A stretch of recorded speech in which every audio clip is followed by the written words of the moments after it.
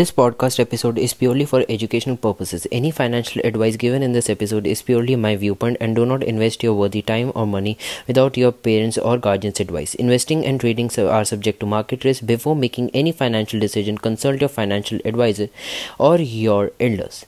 Any strategies or advice given in this episode shall be carried out by viewers' risk. Hello and welcome back to the podcast. You're watching X Factor Kirat. My name is Kirat Rekhi. Welcome to 10th episode of XFK. So we made it to 10th episode और आज का भी podcast ये हिंदी में ही होगा. And thank you for your support जो मेरे को पिछले एपिसोड्स में मिला, specially after the rich dad poor dad breakout episode. And यार मैंने सब्सक्राइब करने के लिए नहीं बोलता यार, इसका ये थोड़ी ना मतलब है कि सब्सक्राइब नहीं करोगे यार. थोड़े बढ़ाओ नंबर्स यार, थोड़ा व्यूज़ बढ़ाओ, शेयर करो यार. इतना अच्छा कंटेंट दे रहा हूँ मैं आप लोगों को स्कूल्स के बारे में. आज का वैसे टॉपिक भी स्कूल्स के बारे में ही है, तो कर दो यार सब्सक्राइब. नीचे लाल बटन है, क्लिक कर दो प्लीज़ यार. थोड़ा सपोर्ट दिखाओ, हम भी थोड़ा सा अच्छा कंटेंट लाने में हमें भी यार मोटिवेशन मिलती है. थोड़ी सी बढ़िया कंटेंट लेके आएंगे आपके लिए. तो let's start with today's podcast episode. तो आज का जो एपिसोड है उसका टॉपिक है the 5 ways in which school is secretly keeping us poor. तो यार मैं स्कूल के बारे में बहुत बोलता हूँ. मैंने कई बारी पॉडकास्ट में बोला कि यार स्कूल नहीं सिखाता. तो मैंने कहा आज एक बारी बना ही दो, कि एक ही बारी बनाओ, बार बार मत तो स्कूल का नाम ही ना लेके आओ. बट यार देखो यार, स्कूल में ना आपको नॉर्मल जो एजुकेशन मिलती है वो मेरा जैसे मेरी जो मेन टैगलाइन है, प्रोवाइडिंग एजुकेशन विजडम या सगैसिटी. इन सब का मतलब एक ही होता है. मतलब मैं आपको कोई एक अच्छी नॉलेज दे रहा हूँ. Providing education which your school fails to provide, मतलब जो आपके स्कूल नहीं करा सकता. तो आज मैं 5 चीज़ें ऐसी बताऊँगा जो स्कूल्स हमसे छुपाते हैं और वो हमारे टीचर्स हमें नहीं बताते हैं. तो यार सबसे पहली चीज़ होती थी यार, मतलब ये टॉपिक में नहीं आई बट मेरे को ऐसा मेरे को लाइक नॉमिनेशन टाइप आप कह सकते हो, तो special mentions you can say. But मेरे को ये होता था कि यार टीचर्स हमेशा कहते थे कि पढ़ाई सब कुछ होती है, पढ़ाई is everything, your 1st to 10th to 12th to your engineering और to your exams, to your medical exams, to your every education. मतलब इंजीनियरिंग नहीं, मतलब to till your higher studies. तो वो इतनी इम्पॉर्टेंट क्यों होती है और वही आपकी लाइफ डिपेंडेंट बनाती क्यों है यार? देखो, because this is the point. Because कि यार उनकी जो लाइफ थी ना, वो उन्होंने एजुकेशन ली है, तभी वही जो एजुकेशन लिए वही वो आगे पास ऑन कर रहे हैं. इसलिए उनकी जो लाइफ है वो उनकी एजुकेशन पे डिपेंडेंट थी. क्योंकि उन्होंने इंजीनियरिंग के अगर science masters in science MSc किया है तो फिर उन्होंने वहाँ उसी फील्ड में आगे टीचिंग का स्टार्ट किया. जो भी हमारे टीचर्स हैं तो वो वहीं पे टीच करते थे, मतलब वो वहीं पे पढ़ाते हैं जहाँ पे वो कभी पढ़ा करते थे. मतलब in schools they would study and they are now giving out the output. ठीक है, तो यार उस करके वो जो क्या करते हैं, उनके लिए जो पढ़ाई उन्होंने की है वही उनकी पूरी ज़िंदगी उनको एम्प्लॉयमेंट दे रही है, उनको वही उनकी सैलरी दे रही है. इसी करके वो स्कूल्स हमेशा ये कहते थे कि पढ़ाई ज़रूरी नहीं है. बट येस, मतलब ऐसा नहीं कि पढ़ाई छोड़ दो, ऐसा बिल्कुल मत करना. पढ़ाई बहुत इंपॉर्टेंट भी होती है, बिकॉज मतलब अगर कोई अच्छी जॉब डिग्री वगैरह मिलेगी तभी आगे जॉब कर पाओगे. बट हाँ, कभी कभी पढ़ाई किसी सिनेरियोज़ में पढ़ाई ज़्यादा इम्पॉर्टेंट नहीं देती है. अगर एग्ज़ाम्स में कभी कम मार्क्स आते हैं तो बिल्कुल मत घबराओ. बिकॉज वो टीचर्स इसलिए कहते हैं कि पढ़ाई नहीं करोगे आगे नहीं बढ़ोगे, बिकॉज क्योंकि उनकी जो लाइफ है, उन्होंने स्टार्ट में जो पढ़ाई की है वो अभी भी वही सिखा रहे हैं. ठीक है, तो इसी करके ये है. जैसे मैं फाइनेंशियल नॉलेज दे रहा हूँ बट मैंने कभी कंज्यूम किया, ऐसे कंटेंट कंज्यूम किया. मैंने बुक्स बहुत सारी पढ़ी थी, मैं काफ़ी सारी पॉडकास्ट सुने. उस करके मेरा दिमाग में जो सारी चीज़ें आई वो मैं आपके साथ आगे आके शेयर कर रहा हूँ, जो कि टीनेज पर्सपेक्टिव में, जो मैंने आपको स्टार्ट में बताया भी था. तो चलो आज के सबसे पहला टॉपिक, जो सबसे पहला पॉइंट है मेरे हिसाब से, अगर आप अच्छी तरह ध्यान से सुनोगे, मैं पिछले एपिसोड में भी यही कहा था कि अगर आप इसमें थोड़ा सा पॉइंटर्स बना लोगे, कोई एक आधा 10 पॉइंट, जो मतलब पिछले एपिसोड में 15 पॉइंट्स थे, उसमें 10 पॉइंट भी भूल गए, 5 याद है, मेरे लिए वो एपिसोड डालना सक्सेसफुल था. मेरे को फ़र्क नहीं पड़ता जितने व्यूज़ आएँ, बट अगर आपकी किसी एक की भी ज़िंदगी उसमें से संवर रही है, मेरे को कोई इम्पोर्टेंट नहीं है। बट हाँ यार, सब्सक्राइब वगैरह कर दो, शेयर कर दो, काफ़ी अच्छा कंटेंट अपने दोस्तों के साथ करोगे, कोई ऐसा है नहीं कि मतलब वो तुम्हें काट खा जाएंगे। बट कर दो यार थोड़ा शेयर, थोड़ा हमारे भी थोड़े बढ़े यार, थोड़ा व्यूज़ नंबर्स बढ़े। तो चलो, सबसे पहला पॉइंट है कि जो स्कूल जो होते हैं ना, वो हमें मोस्टली लाइफ के बारे में कभी नहीं सिखाता। तभी मैंने सबसे पहला एपिसोड टीनेज लाइफ के बारे में बनाया था, जो मैं ट्रेलर के बाद डाला था। क्योंकि यार आपके जो फर्स्ट से 12th ग्रेड तक होते हैं, मतलब फर्स्ट से लेकर 12th ग्रेड तक, जिसमें आप मेन अपनी पढ़ाई जर्नी स्टार्ट करते हो। मैं मतलब UKG LKG टाइप जो क्लासेस नर्सरी टाइप होती हैं, उनको मैं कंसिडर नहीं कर रहा। तो from the first to 10th grade हमारे अप्रॉक्सीमेटली, मैं एस्टिमेट लगा रहा हूँ 13,000 के आसपास, मतलब 12,900 आवर्स होते हैं। तो मैं राउंड फिगर 13,000 आवर्स लगाता हूँ, जो कि होते हैं विदाउट लर्निंग। हम इतने ज़्यादा घंटे बिताते हैं पूरे अपने फर्स्ट से लेकर 12th ग्रेड तक, जो कि होते हैं विदाउट एनी लर्निंग। और अगर मैं इसको एज में कन्वर्ट करूं तो वो बनते हैं 540 डेज़। और 540 डेज़ मतलब आपका 1.5 ईयर, मतलब 1.5 ईयर से ज़्यादा ही। तो मैं राउंड फिगर मानता हूँ 1.5 ईयर, ताकि मोटा मोटा हिसाब रखेंगे। तो उसमें आप कभी भी ये इतनी सारी चीज़ें आप कभी भी नहीं पढ़ोगे, जो कि होती है taxes, time management, financial health, mental health and financial literacy. Financial health मतलब अपना वेल्थ बनाने के लिए, फाइनेंशियल वेल्थ। तो और एक काइंडनेस एक्ट, वो मतलब थोड़ा थोड़ा मतलब सीख जाता है बच्चा। बट ये मतलब इतने 540 डेज जो होते हैं, वो कभी बच्चे के पास फ्री होते हैं, मतलब free, they are not doing something, like they are just free. तो उसमें ये सारी चीज़ें लोग बच्चे कंज्यूम कर सकते हैं, ऐसे ये सारी चीज़ें, बिकॉज ये यार लाइफ के बारे में बहुत ज़रूरी होती है यार। टैक्सेस कोई भी नहीं बताता, अगर आप वो फाइनेंस के बारे में बताओ कोई भी नहीं बताता। इसीलिए मैं ऐसा ही कंटेंट लेके आना चाहता था।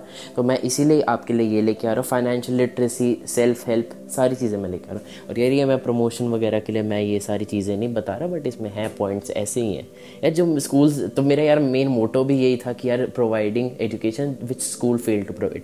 तो मैं यही कह रहा। और जो स्कूल होते हैं ना, वो एक टाइम पे हमें एक ऐसा invitation towards depth, DEBT, depth मतलब यहाँ पे आप डेप्थ के लिए एक इनविटेशन भी दे सकते हैं। क्योंकि बिकॉज यार अगर मान लो, अगर if you are going for higher studies, if you are going for higher studies, आपके पास कम से कम 20 लाख के आसपास चलेंगे।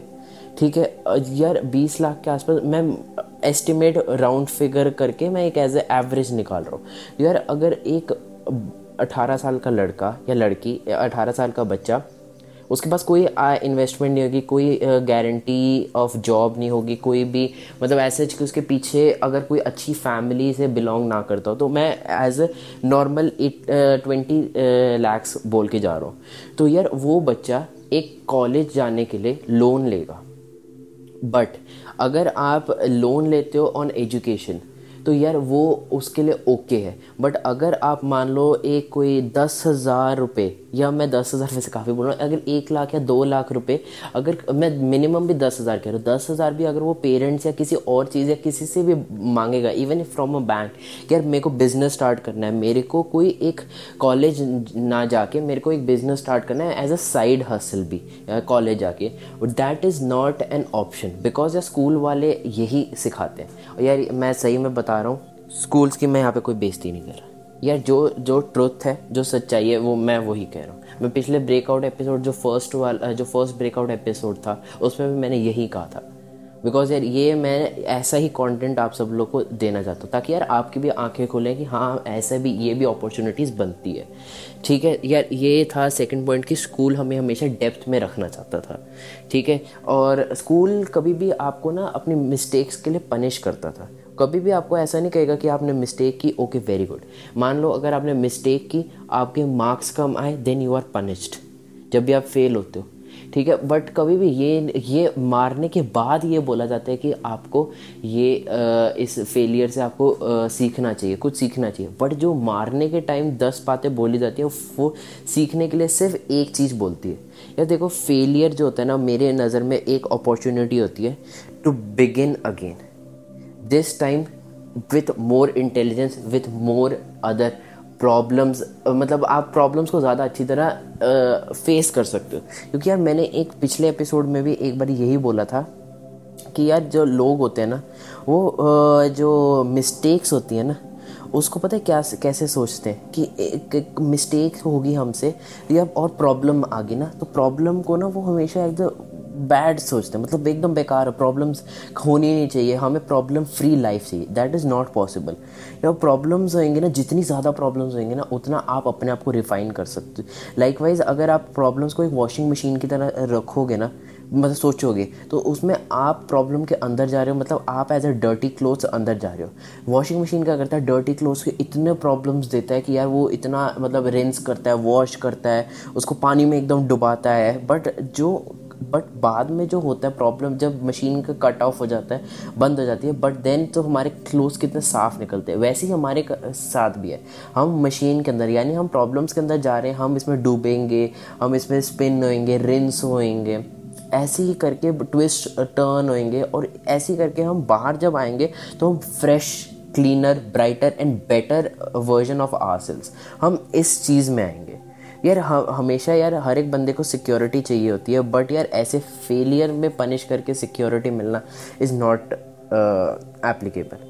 और जब स्कूल पनिश करती है ना, तो मैंने ना एक जगह ये पढ़ा था, pass your classes and meet your assignment obligation, then sue them if they got a problem with that.